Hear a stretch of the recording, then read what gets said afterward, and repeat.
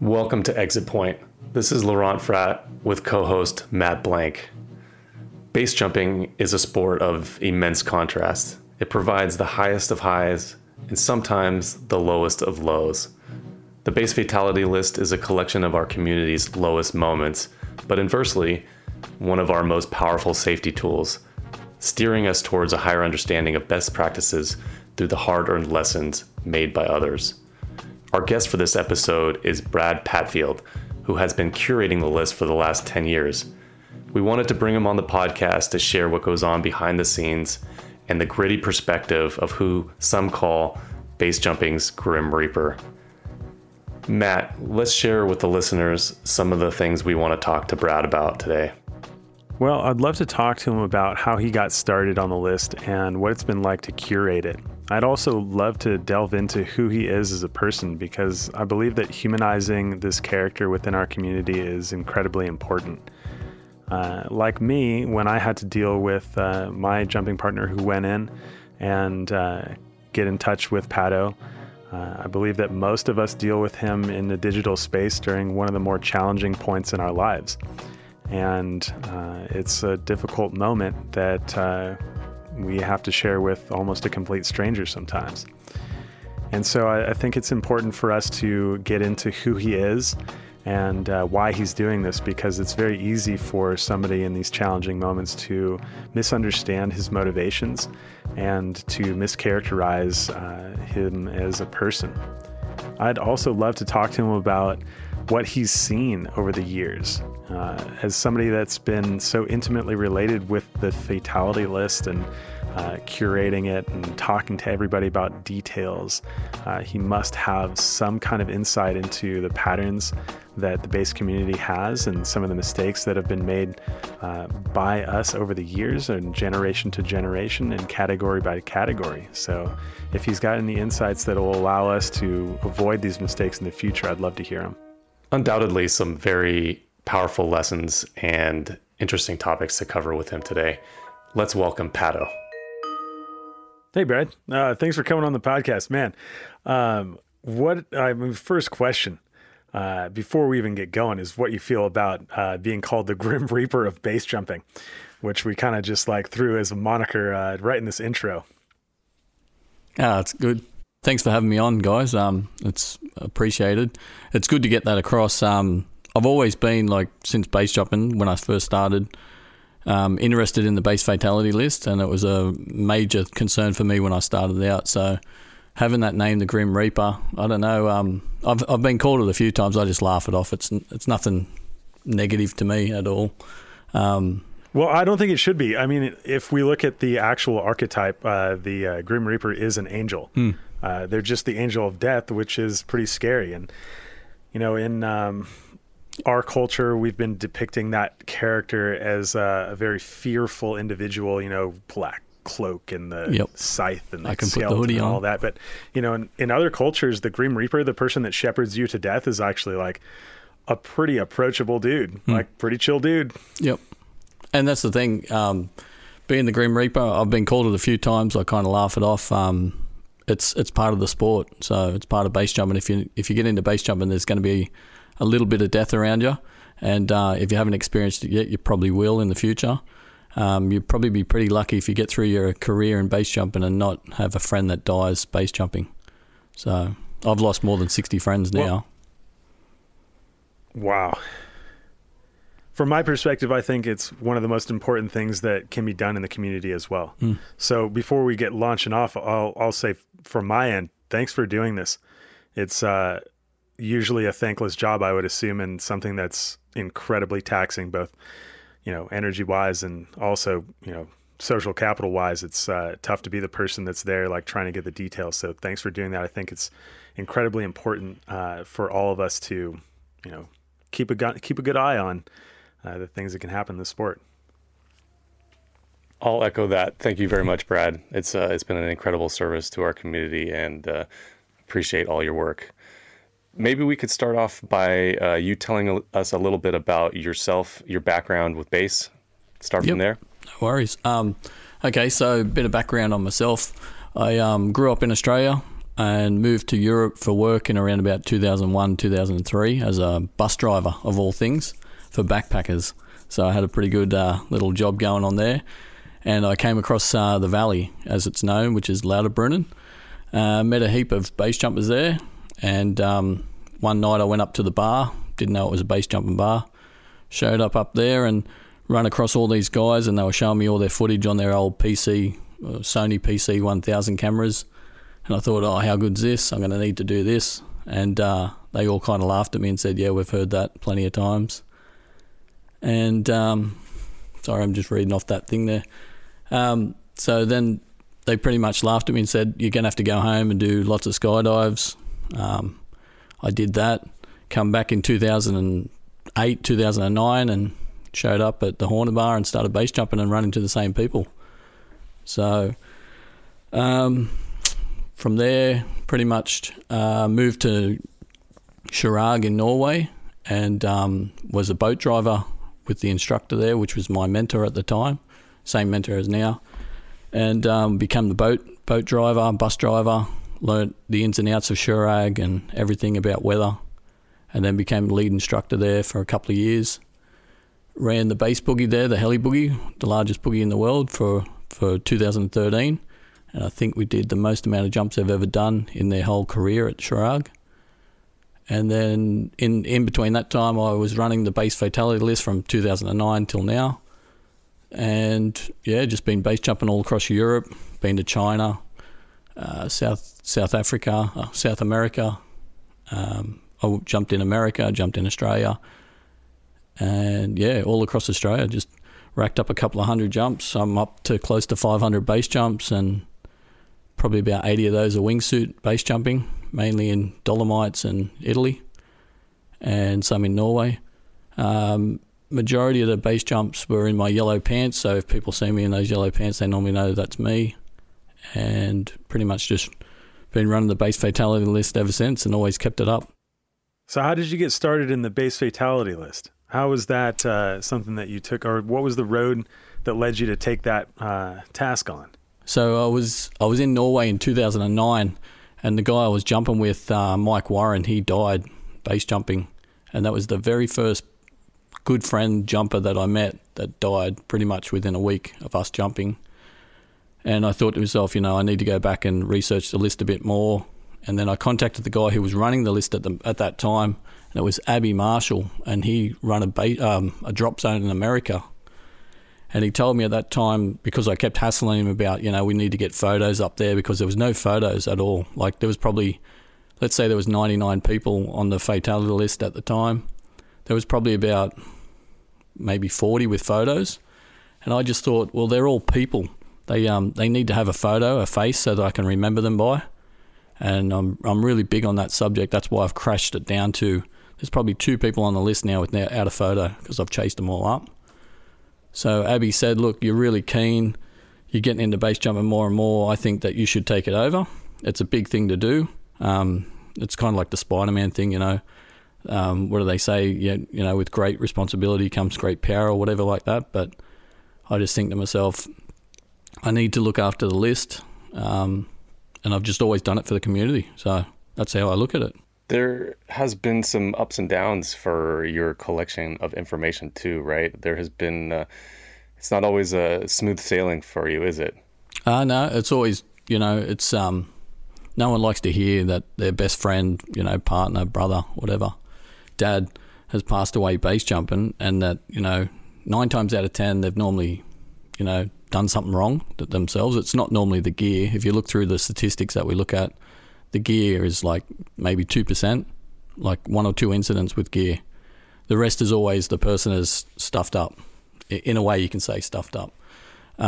They've messed up. They've made a judgment error, and it's killed them. And that's what pretty much happens in base jumping.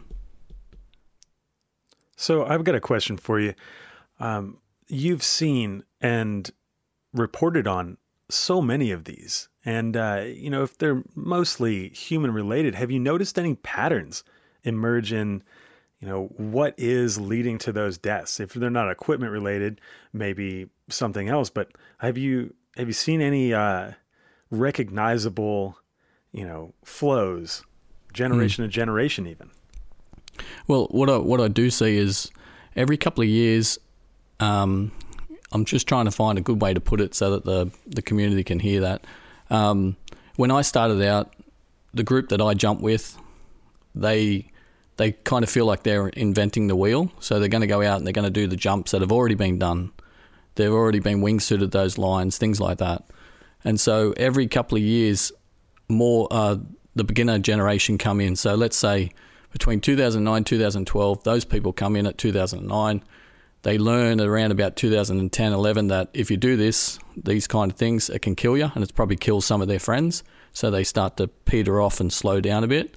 And then around 2013, a whole new group will come in. They won't focus on what's just been happening and what's killed the previous crew. And so they'll come in from 2013 to 2016.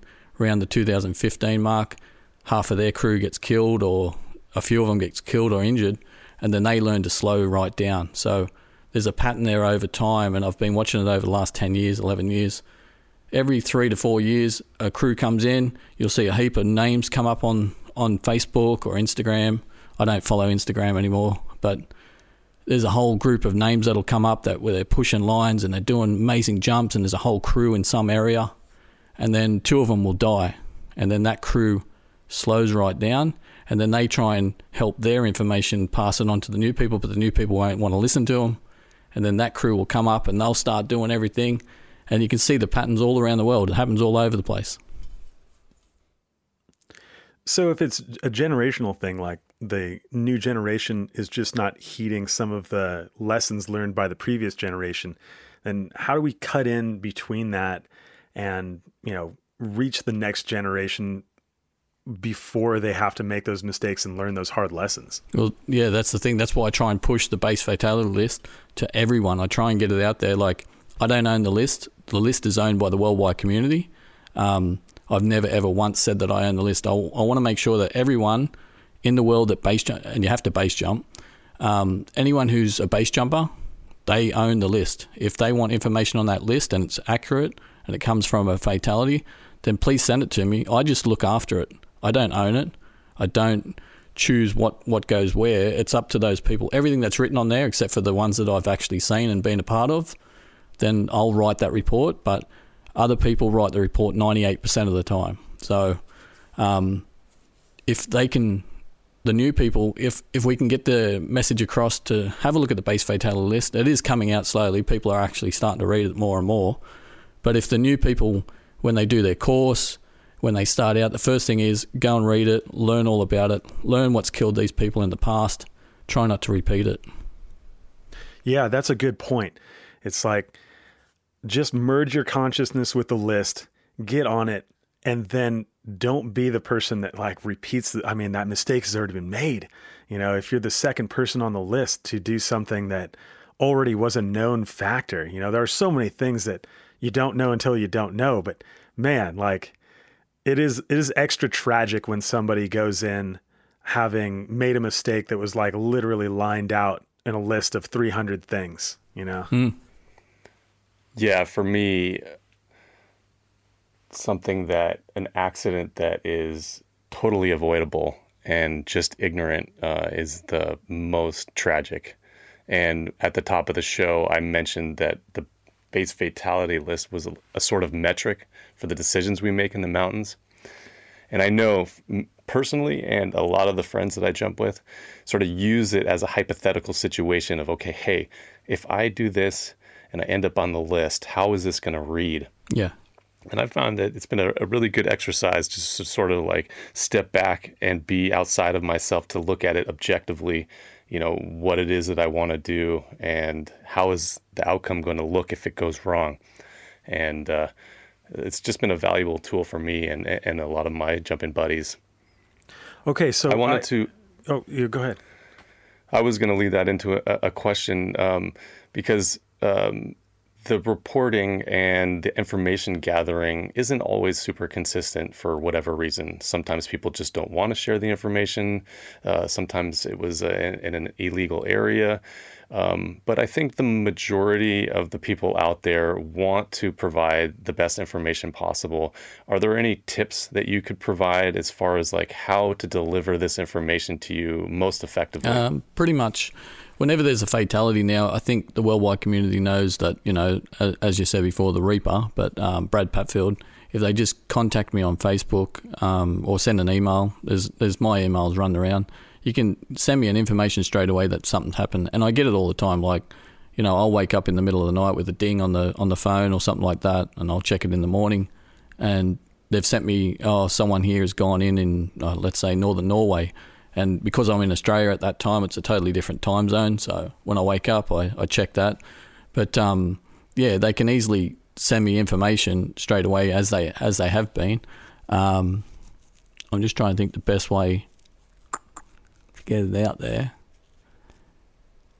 If you've got another question, I might come back to that one. Yeah, I've got. Yeah, if I can jump in and make a point real fast.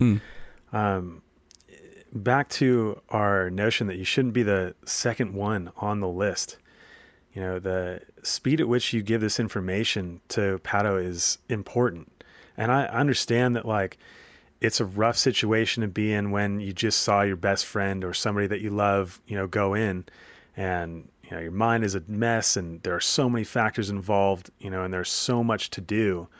Still, at points in the season, it is incredibly important to get that information over, because there'll be so many other people out there doing the exact same thing. And if there's a piece of information, even like something that might seem totally innocuous, that piece of information could save somebody. Because, if we go back 2015-16 season, and there were people like making the same mistake in a wingsuit, like stalling an exit because they didn't understand angle of attack. And we had, I think at one point it was like 10 deaths in 11 days. Yeah, it was crazy. 2016. And many of them like the exact same thing. So like we're talking like day to day it was mattering. Yeah. I was actually in Brento then. I was wingsuiting down in Brento, and I remember landing and someone come up to me and say, "Man, you've got a busy job going this week." And I said, yeah. And then as we're doing it, I got a message. Someone else had gone in. And it's always the way. Like normally when someone goes in, it's like within 2 to 3 days, 2 or 3 other people go in. If you have a look at that, the dates, you can see they're all kind of like 2 or 3 people normally go at the same time. And 2016 was just a crazy year. There was so many people in the sport from 2013, 14, 15. They were getting pushing. And by the time 2016 came along, there was so many people base jumping. I think the era of base jump between 2010 and 2017, if you look at all the stats, there's a lot of jumps going on around then, and then it petered back off again. It slowed right down. So yeah. You say looking at the stats, what stats are we talking about? So if I look at like the heli boogie stats, they look at how many jumpers were there and how many jumps were made. So you can have a look at those stats if you go to, I think it's Stavanger Base or Base Chirag. They've got stats on there that show how many people showed up. So you can see that there's people around the world moving to that base arena and jumping, and it shows me a stats list of how many people were jumping around that area. And then there's also other stats where you get from, SBA or things like that can show you how many people have, been a member at the Hornet Bar for that year and how many paid their landing cards. And there's all different types of things to get information. Yeah, that's tough because I think that's like something that's sort of lacking in our sport is like a reliable understanding of how many people and how many jumps are actually being made. Because yes, Stavanger Base Club is a good metric for beginners, I would say. Yeah, sure, there's a lot of old timers and in-betweeners that go, but I would say the vast majority of people that have been in the sport for, less than 2 years. Would you agree on that? Yeah, and you could also look at like Brento. Many years ago, people used to hike up. Nowadays, they just, they hike up 20 minutes, like it's the easiest hike. Now the bus drops you off at the top of the hill at the back and you hike up and then you're coming down. You're walking more downhill than you are uphill. And that base bus, they sell tickets. So they've got to have how many people get on that bus. So they're going to know their base jumpers, And then they also know if a camera guy comes back on the bus. So they would have a stat there, of course. They'd have to. There's not many people that really drive halfway up the hill and then hike up these days. It could be 5% at Brento. So you're going to get numbers there. You get numbers at Chirac, which are positive because they're a company and they make money taking people up, and they know how many people they come back on the boat. There's only one way you can come back. You can fly home on a wingsuit, but that's in the afternoon. But you're going to have a boat ticket, so you know how many people are on the boat. SBA have a pretty good understanding of how many people get the landing card, so you're going to know that. So that some people don't do it. We wish that they all would because it helps promote the sport there. So there's all different ways to find stats. I've got a more precise question to ask, and actually, let's preface this by saying it can be as broad an answer as possible or as necessary, because I realized before I even asked this that it might be the most difficult question for you to answer. Yep. What is the actual quantifiable danger of base jumping? So many people have taken a turn at trying to say, well, you're this likely to die or this likely to get injured. And I've heard so many numbers over the years ranging from 1 in 100 people to your 0.01% chance likely to seriously injure yourself if you do it more than a year. Is there any number that you can throw out there to kind of speak to that, being that you're a little more experienced than anyone that I've ever come across as to the numbers? Pretty much. It's a hard question to answer because I don't think I can ever find that. I can look through all the stats, I can go through all the information and all the history of everything that's ever happened.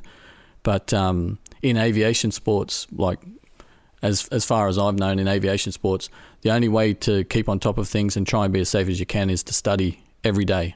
And, whether it's read a book, watching someone else's video, learning the numbers in a wingsuit jump, I don't think there's one thing. You can do everything right. There's a famous quote there. You can do everything right and still fucking die.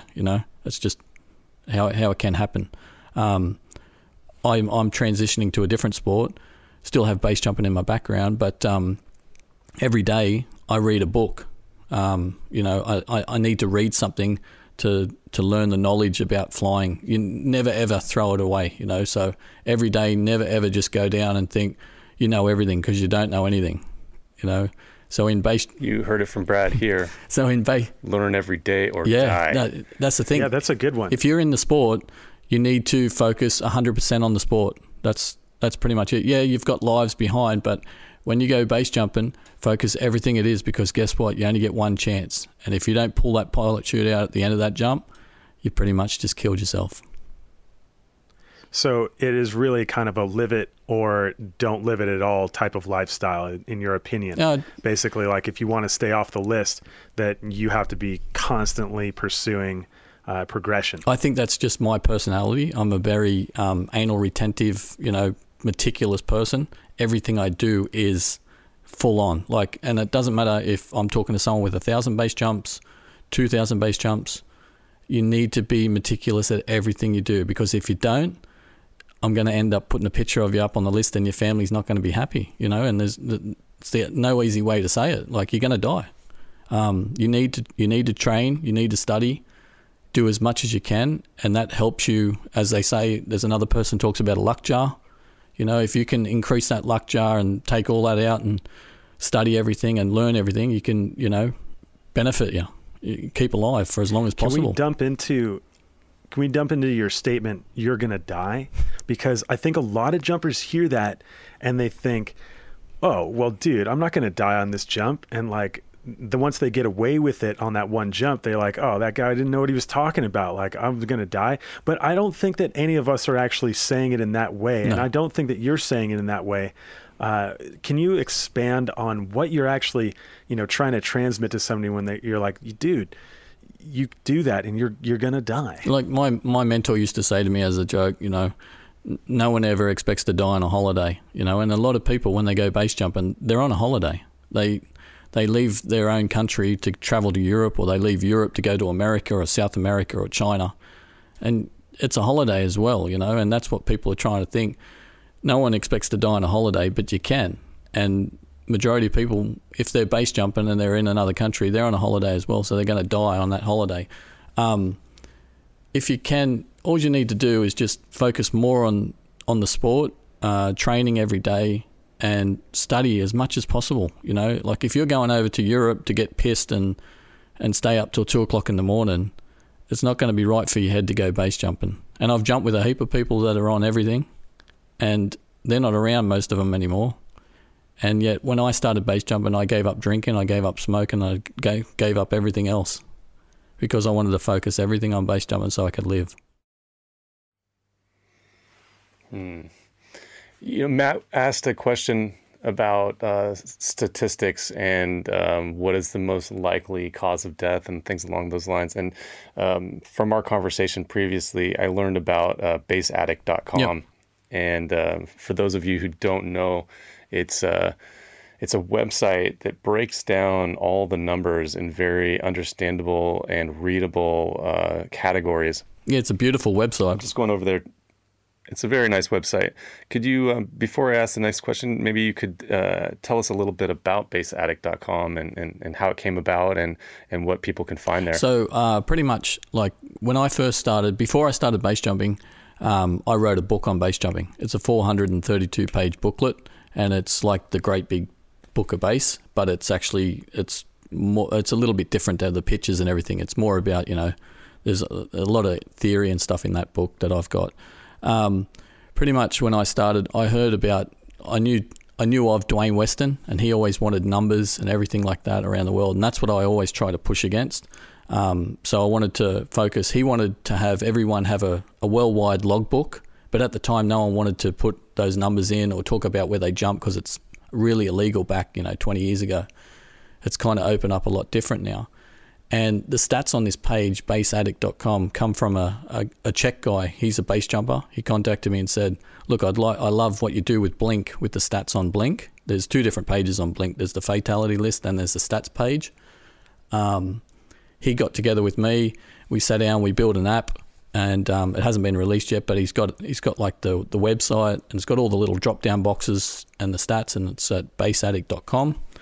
You click on there and there's all these different little drop down boxes, and you can go by year, you can go by wingsuit, you can do anything you want. There's so many little things, and a lot of people don't even see that. They don't know about it, and it's a really good tool to have a look at. Like I'm looking at it now as we talk. I'm looking at it now, and I'm the pull down menu that says cause of death, yep. Drowning, electrocution, fall before jump, yep. Impact in terminal free fall, impact subterminal.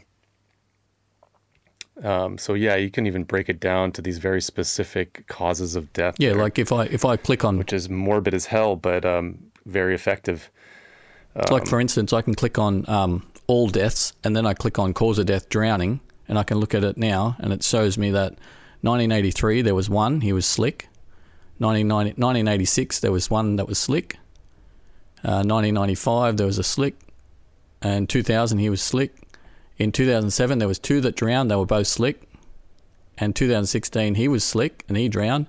And in 2019 there was one in a wingsuit, and then there was a slick. So look at that, 90% of that, they were all slick jumping, and they all drowned. So they're in clothes. I know that 2019 one, that would have been in Norway, that guy that drowned just off grid set, I think it was. Patto, do you include any of the historical data, like, what happened right before the jump in any of this? I see cause of death, and it's mostly malfunction related and some kind of, gear related or a, mistake related. Is there any element of what were you doing the night before? Like how many of these were, like you said, like people that had just partied 2 hours of sleep on cocaine, or and that's just rocked in from, overseas, didn't even sleep, went right to the wall, boom. And that's the thing, it's really hard to try and for my job to try and do this, and it is a job, I don't get paid for it. It takes a lot of time. I'm married, I have my own job, I have my own life, I got my own other hobbies that I do. But to get all that kind of stats and things, it's a big job. You got to search through all the forums. You got to look through all the news links. It's so hard to find. Even the person that contacts you and says, look, their best friend just passed away. You ask them, when did you get there? Did you fly in? Are you jet lagged? You're asking them all these different questions so that they feed you information. Now, I need to have that information from the person that was there, because I don't want to hear it from a Chinese whisper from someone else that says, oh, my mate, he knew him. They said they were out partying all night. To me, that means nothing. I can't take that as 100%. I need to hear that from the guy that was right there when the guy died. So, and look, guys, I'll speak from personal experience here and say, like, again, that is a really tough thing to do. It is. Personally, I didn't even do it. What I did was I sat down with my friend, Adrian Witzeman, and I was just like, look, man, you were close here. Like, let me just give you the story, and then you can like write it down. I'll put my stamp on it. Boom. And then like send it to Patto so that he can have the whole story. Like, here's what went on from like point A to point B, starting with like us arriving in country. Just you pick out the details, and right? So like, sorry, yeah, and that's the thing. Like, for me, a lot of people say, "Oh, I've got to get it to Patto. He's got to write it up," but it's not for me. It's actually for the whole community. So you getting it to me means that it's going to get out to the whole community the quickest it can, and it's only going to get to the base jumping community. And if the base jumping people want to give that to other people, then that's up to them. But that page that I put that on, that is only for base jumpers to look at. And if they choose to share that, then as long as it doesn't go public and the media doesn't get it, then that's fine. And that's why there's little headers up above the top. Please, keep it amongst the community. It's about the community. You're here to help the community. So when a fatality happens next year, it's not the best thing. It's probably the worst thing about the sport. But the fact is, it can be the most beneficial. It can help everyone else. Just the littlest thing that can happen to you, and every day that goes by from a death, you might lose a little bit of information because your head's just had so much information overload. You need to write everything down. If it's not on a video camera and we can't see it, then you can start thinking, oh no, he did this. But we all know from AF days at skydiving, you ask a student, oh, do you remember doing this? And they're like, nah. And then you show them the video camera and they totally did something different. So your mind plays tricks. Yep, and that's exactly what I did with Adrian. We just sat down and he wrote it all down. I basically told him the whole story as he was the stenographer for it, so that we got all the details. And he asked me like to refine all of the precise points so that like we could have it for later. And then boom, mental load overload. And sorry, just to go on that, like the quicker you do it, the better it is. It's not the better for me. It's not better for the community. It's better for you. If you get it out so that you can understand what happened and write it all down and pass it off, and then we can have it in a report straight away, yeah, the community will get it straight away, and they're all going to be asking questions. That's what they do. But the thing is, if you can get that out straight away, it decreases more stress on you. If you're going to drag that out for weeks and weeks and weeks, sooner or later you've got to get that information out. You have to get it out. It doesn't mean it comes to us. It could go to your friend or your family or whatever, but that information needs to get out because the police are going to need to know about it. That's why when it happens, the police are straight onto it. They want to know exactly. They don't take 6 months to do it. They get onto it straight away. From my personal experience, I've unfortunately had to talk to Patto on more than one occasion, and I found it actually somewhat therapeutic to do something. Not just go out and get hammered, which also feels good. It numbs you, but going out and collecting as much information as possible. For me, the most notable one was Brian, Dan, and Ludo. Yeah. And while no one was actually there that survived, going and interviewing everyone who was a part of that day and collecting the GPS data and looking at the map and actually walking the site where they impacted, it just gave me something to do to like help. And kind of gives you closure. For me personally, that it gave closure, and it sort of it got rid of that helpless feeling, because that was something that hit a lot of us like by surprise, and yeah, so that's just my side. It was quite therapeutic, I felt. Yeah, from a psychological perspective, once you put that story out into the world, into objective reality, you have forced yourself to accept it. And the sooner you accept something like that, the sooner you can start with the grieving process. If you're still negotiating in your own mind, like what actually happened there, then you're going to elongate that grieving process and potentially cause yourself some, challenging moments. So I can definitely echo that from just the psychological perspective. As soon as you get that narrative out, then other people will start, sharing the burden of that. It diffuses. So it is both helpful for yourself and your own mental health, but also, to decrease the mental load by, leaning on the community a little bit, just by having the facts out there. Yeah, it's part of the sport, and whether you like it or not, base fatalities are going to happen. If, let's say in the future, everyone was like the best jumper ever, you're still going to get people who have no skydives that are just think, oh yeah, I can do base jumping. We've seen it in America just at that one where he jumped off with the skydive rig in front of all those people. We get one of those every 3 to 4 years. There was one in Russia 3 years before that. And so you're never ever going to stop a base fatality. So to get that information out to help the other crew and the worldwide community, as much information as possible, get it out there to us, get it out to the community as soon as you can.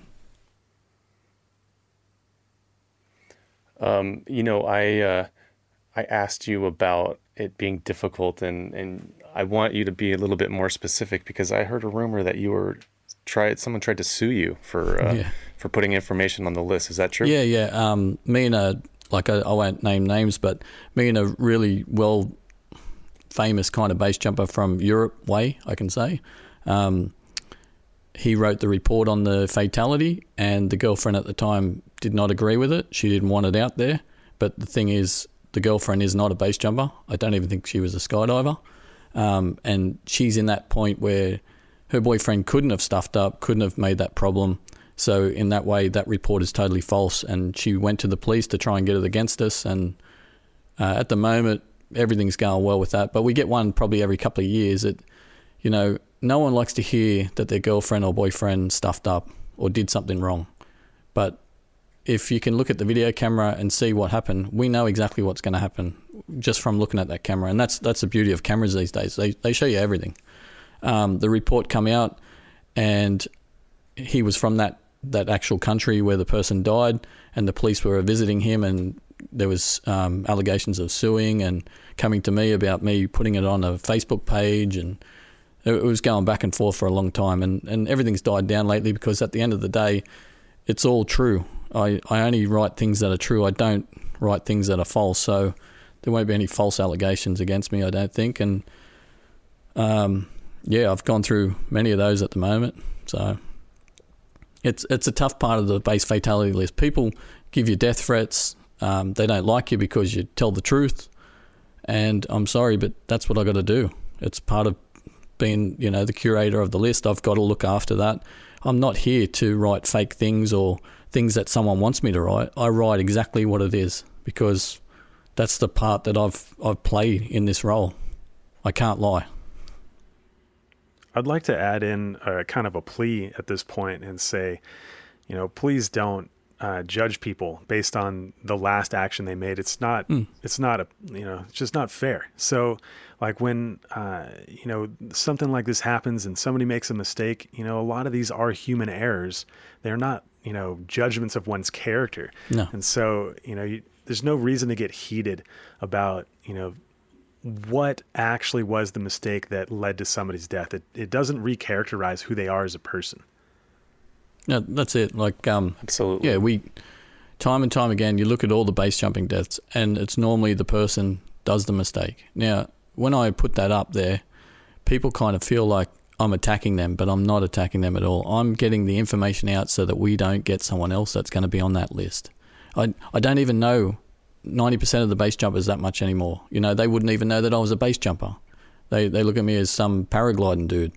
But the fact is, the reason that I put it up there is to try and save people's lives. No other way.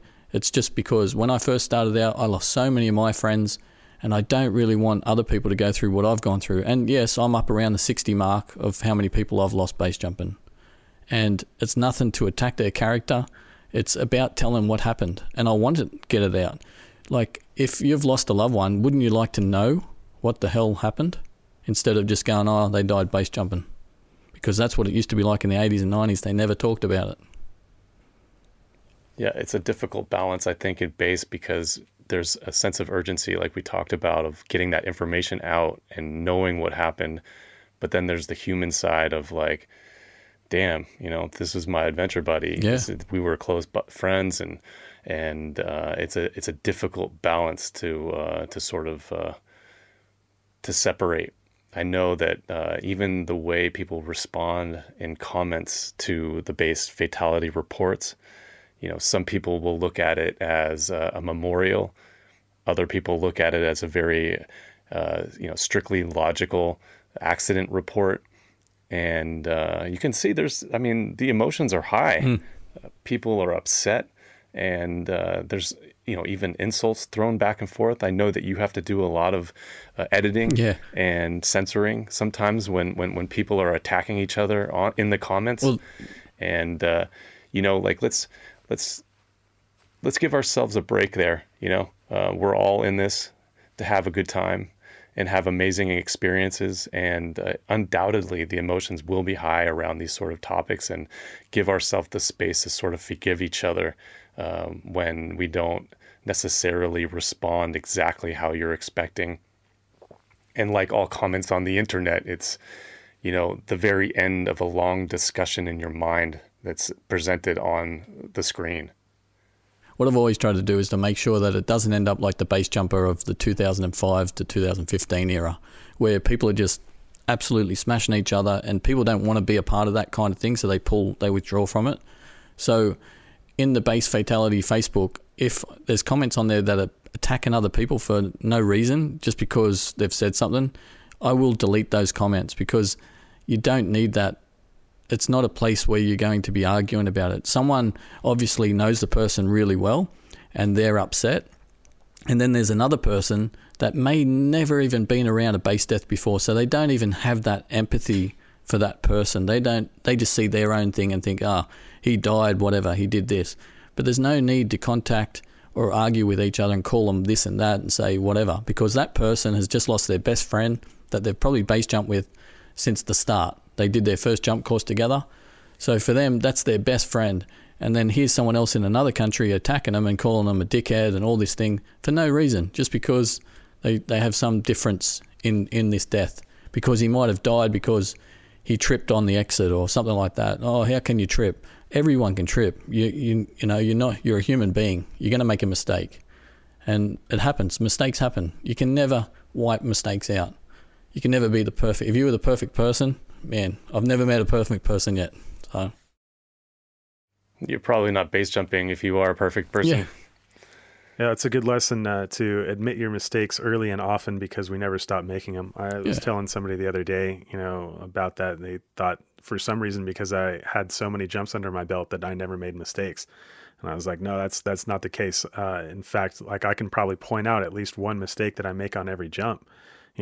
It's very seldom that at this stage in my career that I do something as complex as what I'm attempting without like one small thing at least not being like picture perfect. And like, I can count that as a mistake, and so if that's the case, then everybody is. And for the BASE Fatality List, those people have just made a mistake and it killed them.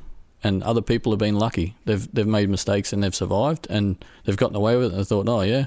But the thing is, these other people, they've made a mistake, it's killed them. Their friends are on the comment page saying, he was a great guy, and then someone else is writing, oh, but he did this and this. Well, that's up to them, Like, for myself, I don't try and put any judgments on the page. It's not about what I think. It's about just getting the report out there, getting everyone out. And if people have arguments on there, I will delete them. I won't block them, but if they consistently go, then yeah, I think I've blocked like one or two people off the page, because they were just for no reason, just attacking people for no reason, just to create mayhem, You've done a good job of being of being very objective. And I know that there's also room for correction too. You're also a human, and when there's information that's on there that may not be correct, even though you do the best job you can, you're a very approachable person who is willing to listen to any other additional information that may present itself. So if someone out there is listening and this happens to you,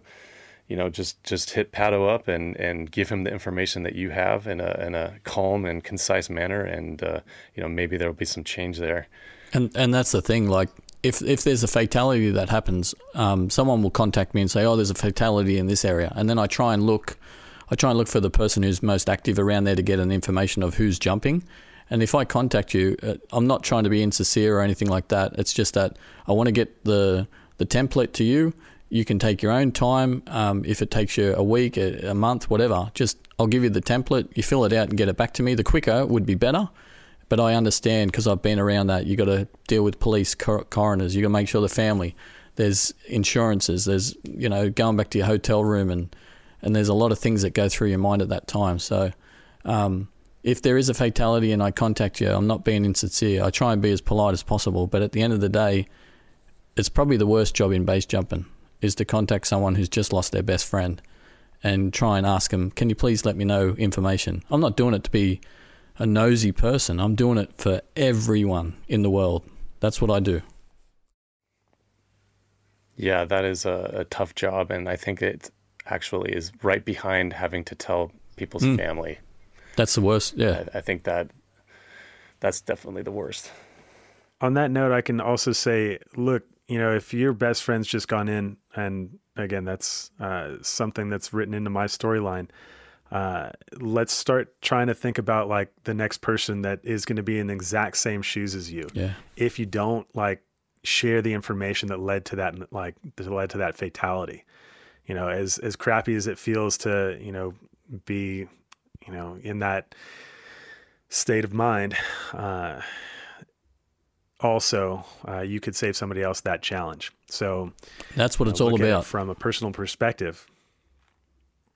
And circling back to the psychology of grief and the process, anger is part of the process. So if you feel like angry as you see something on the BASE Fatality List, there's a ton of different ways that you can handle that. And, the community is well suited to, hear you out. So before you think about, transferring that anger onto the page, maybe just pick up the phone and give one of your buddies a call. There's tons of us out here that'll answer the phone happily for you and talk that through. And that's the thing, in comments too, people they lose it in some of the comments. The best thing is if you're feeling pretty grief stricken from your best friend just dying, maybe you don't need to be on the internet. The internet's not there so you can lay out all your feelings when you're at your lowest because your best friend's just passed. So maybe take a step back for a day, and I will contact you, and it's not being insincere or anything like that. It's just I'm trying to help the community get the information so that we can help someone else so that they don't feel the same way that you're feeling right now. That is one of the best pieces of advice that I've also gotten from another base jumper, Scotty Bob. And when I was going through this, he sat me down and he's like, look, man, you're going to get 1,000 messages in the next 2 hours. Yeah. Okay. Everyone wants to know. Choose the ones that you want to get back to. Fucking forget all the rest. Everyone is going to understand. Yeah. Okay. So just take the couple that are important and then stay off of the rest of this thing. It's going to be a whirlwind. And it does. As soon as it happens, the whispers get out there to everyone, and for me to know within 20 minutes, and sometimes people are still on the scene, and I've got a report up there knowing what's going on. People are like, how the hell did you know that? It's because people share that information, and everyone wants to know about it. Everyone. So just if I contact you, as I was saying before, just I'm not being insincere at all. So with all of those incidents that you're reporting on, and accidents that you're have to be deep into, do you still have a light perspective on base? Are you still stoked? Yeah. Are you still looking forward to making jumps? Yeah, for sure. If COVID wasn't around, this stupid COVID, I've married an Eastern European, so if I want to, I can just go to Europe whenever I want, and which I'm planning to do in the next 10 years. I want to be back over there jumping and flying. I want to do a lot of paragliding over there and wingsuit base jumping. But yeah, for sure. Being around the thing, I try and differentiate from the negative of the deaths to base jumping. Base jumping is still the be-all, end-all for me. Since I got into it, it's everything, you know. Base jumping is just what everyone else gets. They get a real high level of stoke, and they're really happy to be out there in the mountains and climbing with their friends and that. And then you've got the fatality list, so I try and make sure that that's not part of my life to make any negative. My wife knows that, you know, to me it hasn't changed anything in me. I was out in 2016, I was wingsuiting, and everyone was just dropping off every 2 days. It was crazy that time. That was one of the busiest times, and yet here I was in Brento base jumping, and people come up to me going, man, you've got a tough job. And now I'm on the exit every day. I don't think about that. I'm thinking about base jumping. So how did you get to a point of acceptance like that? I mean, that's a pretty balanced perspective on death. It's different. Like many years ago when I was jumping with the people, like numerous times I've jumped with people and they've gone in right in front of me. I've looked at them. I remember when I was taking a crew out to Chirag one time, I had like 12 students. Their first day, they had to come out and look at the landing area. And a Russian guy did a couple of flips and crashed into the wall and was hung up on the wall. And they all come running up to me and crying, and what are you going to do with this guy? And I said, well, he's dead. There's nothing I can do. He's died. You know, I'm calling the rescue right now. We're going to get him. Half those people went home crying. They never come back. They never started base jumping. It was good for them to learn that. The death is a part of the sport. For me to differentiate that is, I don't know. I accepted it after losing a lot of friends and realised it's part of the sport. Death is a part of it. I've lost friends in other sports and it's totally shattered me. You know, I've bawled my eyes out, crying all the time, and that was years ago. But with base jumping these days, I know the name, I just don't know the person. So for me, many years ago, I jumped with them. I've lost over 60 friends. I had a count there a couple of years ago. I was at 50-something, and now it'd be up in the 60s easy that I know of and jump with. And now I kind of don't know those people. These are all the new wave of people coming in trying to do the lines and break records and do all this stuff. And it's for me, I can change my whole way that way. I don't know them, so it doesn't affect me as much as what it used to.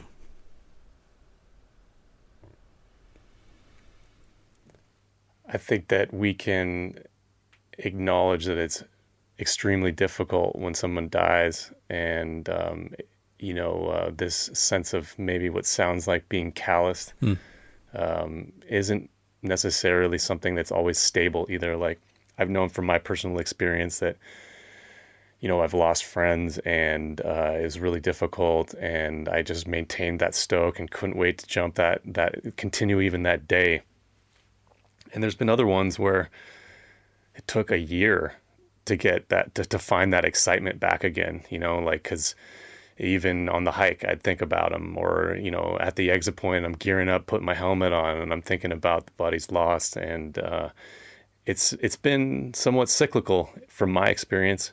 You know, I wanted to not like base jumping anymore. I wanted it to move on to something else, because there is a lot of chaos sometimes. There's a lot of carnage, and man, it just adds color to my life like no other activity. It's just, it like electrifies, what would already feel like just a smaller existence. And I haven't been able to find anything else that can replace it with that sort of intensity and color and excitement. And the good thing is you can go back to videos, like, because I used to run videos all the time. You go back to some videos of some of the jumps you've done, and you don't even know some of the footage that you've got from choking and laughing with those people, and it brings a good smile to my face to go, yeah, I remember that day. That was a really good day. Yeah, he's passed on now, but he passed on base jumping. But for me, I look at those times and I think, yeah, remember all the hikes and the laughter and the things that we used to do and talk about, and different perspectives from a different country. He was from another country and he told me about this and that. And that's how I remember the people. I try and look at their face and then remember all the good times I had with those people. Gone but never forgotten. Yeah. That's the other section. The statement at the bottom of the page. And I definitely agree with that. And in fact, I think that some of the friends that we've lost, when we like collectively get back together, we kind of get them back in the aggregate. It's like really interesting when we come to the party and everyone brings that little piece of like, oh yeah, I have this story about this and that. And oh, wasn't he like this and wasn't he like that? And then all of a sudden he's at the party with us, or they're at the party with us. All the good memories come back, you know. So, and another thing with that gone but not forgotten, if you click on that, it'll take you into people that have died who were base jumpers, but they died doing something else, you know, like skydiving or in a plane crash or a car accident. There is actually, in that little bit on Blink and on Base Addict, gone but not forgotten, you can click on there and it shows you that, you know, this person, he didn't die base jumping, but he died from a car accident, or was drunk or something like that, you know. So we're trying not to forget about the people that we used to jump with. I want to circle back for a second to the acceptance of that person going in and those students looking at you and having that emotional reaction. And I think that's an important lesson to everyone that's progressing in the sport, that's just, you know, starting to learn. And they might assume that this sport is like other realms where death is unacceptable. You know, like if you were to go climbing, like your instructors would not accept you dying. And in this sport, there is a realm where your instructors or the people that you're learning from have zero control over you.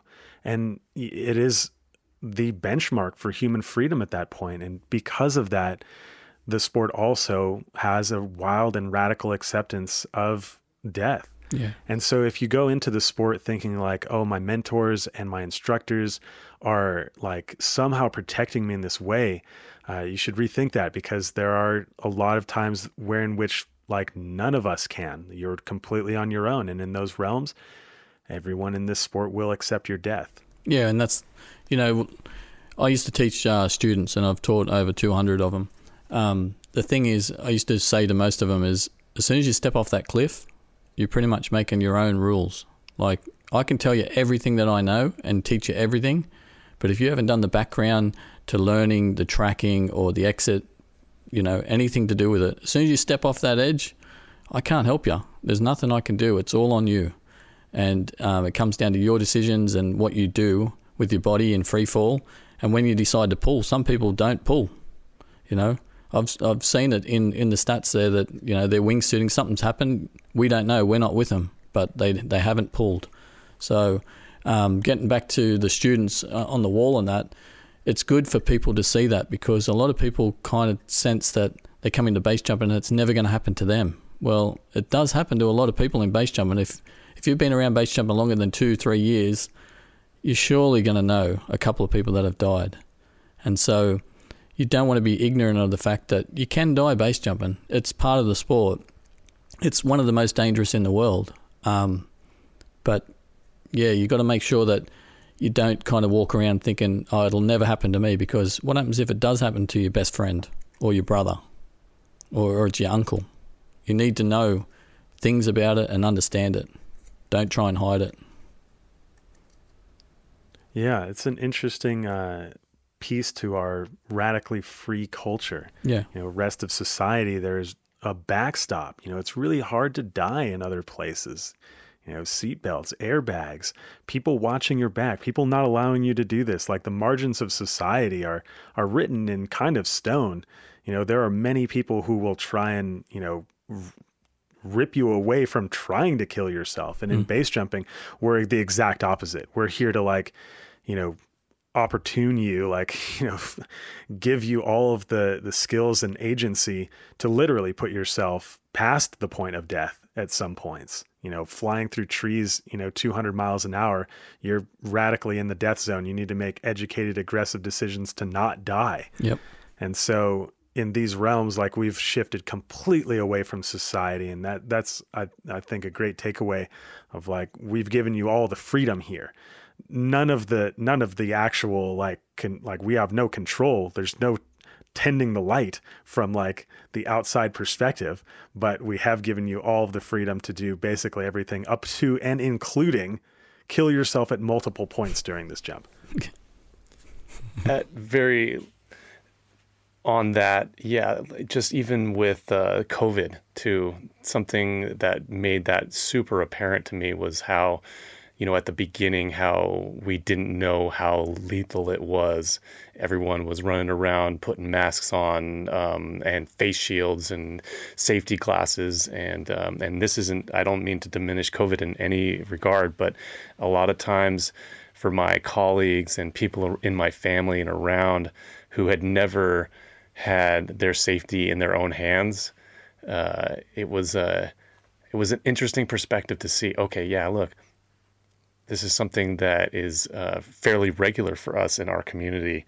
And this was something brand new for the majority of our civilization whose, entire lives have been completely nerfed. Yeah, that was a good time to be a base jumper, no doubt. Like when everyone thought that they were going to die just by like walking outside, and you're like, okay, yeah, I've kind of already reconciled this for myself. So like, I'm you live worried, and breathe but like it. I'm still chill about it. Still gonna have a good time before it happens. Yeah. If we're gonna go to Impact, we're good at partying till Impact. Like, Hey, so Brad, are you going to keep doing this work for us? Are you going to still keep taking care of the community and doing these reports? Yeah, until someone else steps up that's more keen than I am, I'm happy to do it for a long, long time. I try not to be judgmental on the person that dies. I don't want to get my thoughts in the comment section. I just put the reports there and give it to the worldwide community. And I try not to favour anyone or any company. And I think I've done a pretty good job that way. When I look back at it and I think if I've saved one or two people, and I'm sure there's listeners here that have said, yeah, man, just putting that out there has probably saved me once or twice, then I've done something. And that's what I really, really hope, that everyone who base jumps gives something back to the community.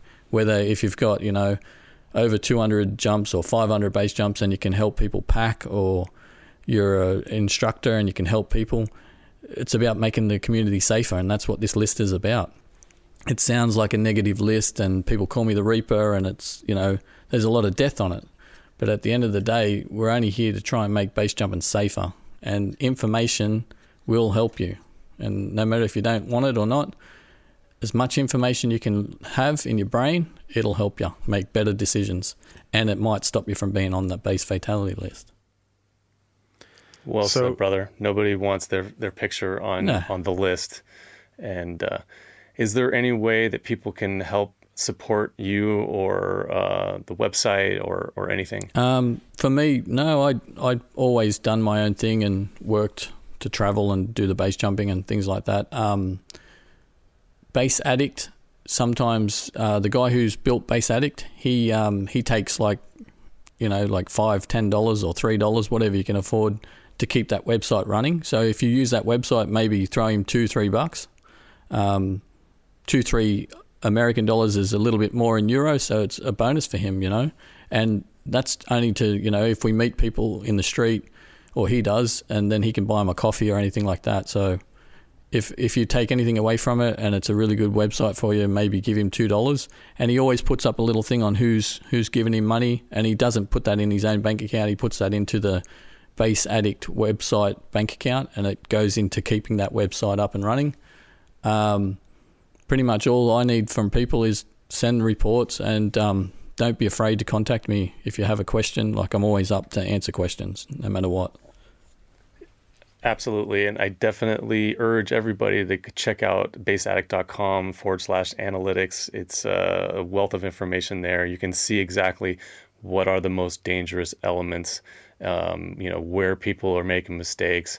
And you can spend quite a bit of time, going over all the different scenarios and factors that are involved. And there's a support Base Addict buy coffee button at the bottom of the page. So if you want to jump on that and give them a little sum, that would be pretty cool. Also, everybody, look, Grim Reaper is the title, but let me remind you again, this man is an angel of this community. And while a lot of people might come at you for one reason or another, wanting to know the details, trying to like co-opt the misery of the situation or whatever else, I can tell you unequivocally that Patto is trying to help, and he is helping. So please take his calls, give him the information. If you don't believe what I'm saying, give me a shout. I'll put my email address in the notes on here. Just give me a shout and I will explain this character to you, because like, he is incredibly important and we were lucky to have him. It's all about the community. That's all we care about. It's not about my ego or my background in base jumping or anything like that. If something's happened, get in touch. If I get in touch with you, don't be offended. If you're in the toughest part of your life right then when I get in touch with you, so that's okay. I've been abused numerous times and I'm used to it. So if you want to call me every name under the sun, that's fine. I'm okay with that. I have a really good backbone. So yeah, don't worry about that. Like, I'm always going to come back and contact you, because every person needs to have a photo and they need to be remembered exactly the same way that you remember that person that just went in. Thanks for all your hard work, and thank you for this conversation. Yeah. Really appreciate it. And look forward to doing some flying with you in the near future. Yeah, hope so. Be good. All right, Patto, take care, man. Thank you. Thanks a lot, guys. I really appreciate what you're doing, and hopefully all the community gets that out and listens to all your podcasts and it goes well. Really happy that you guys are doing it. If you don't hear it from somebody else, I'll just say it to you right now, man. I love you. Straight up. I love both of you guys too. So stick around too. Love you, Patto. Interesting perspective from base jumping's Grim Reaper, huh? Yeah, that was a great one. And we've got so many other places to go with this. I think we're going to have to make this a regular segment. Yeah, if he's willing. I mean, the scheduling was pretty difficult. You're in Moab, Utah. I'm in the Northern Alps, and he's in Australia. I mean, talk about a scheduling mishap, fucking craziness. But we did it, and yeah, I think it was worth it. That was a great conversation, and I had some ideas. I've known Patto for quite a while, and yeah, it's like. I always sort of like, man, how can this guy like surround himself with all the carnage, like how can he enjoy being the curator of carnage? But he seems to be, in it for the right reasons, and seems to have a healthy perspective on it and a very realistic perspective on it. Yeah, he really does seem like that angel character that just kind of floats down, and just kind of puts an arm around your shoulder and goes like, hey man, what happened here? Let's talk about this for just a second.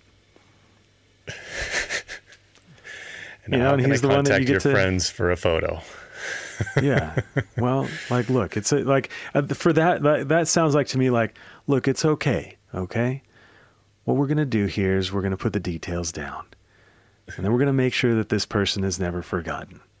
So just ship me over a photo, and that's the first piece of the puzzle. Yeah. I also like the idea that like this is all a community thing, like how are we going to beat the numbers? How are we going to beat the statistics, together? Like no one's going to beat the statistics alone. If you think that like we can just roll up on the scene and be the anomaly, then like that's exactly everyone that's on the list. Everyone on the list said that, the people that are not on the list mostly say like, look, this is, an individual pursuit, but it's a team sport.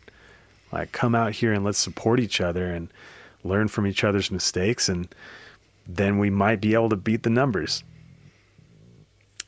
Yes. And this is actually one of our upcoming episodes is base jumping. Is it a team sport? And we both have some very strong feelings around that. And I'm looking forward to diving into that topic even farther. Nice. Yeah. I'm stoked for it. Thanks, Matt. Another great conversation in the bag there. Appreciate it, buddy. Yeah, this has been a lot of fun. All right, we'll catch you on the next one. Also, this podcast is co-produced and edited by Mark Stockwell. See ya. Later.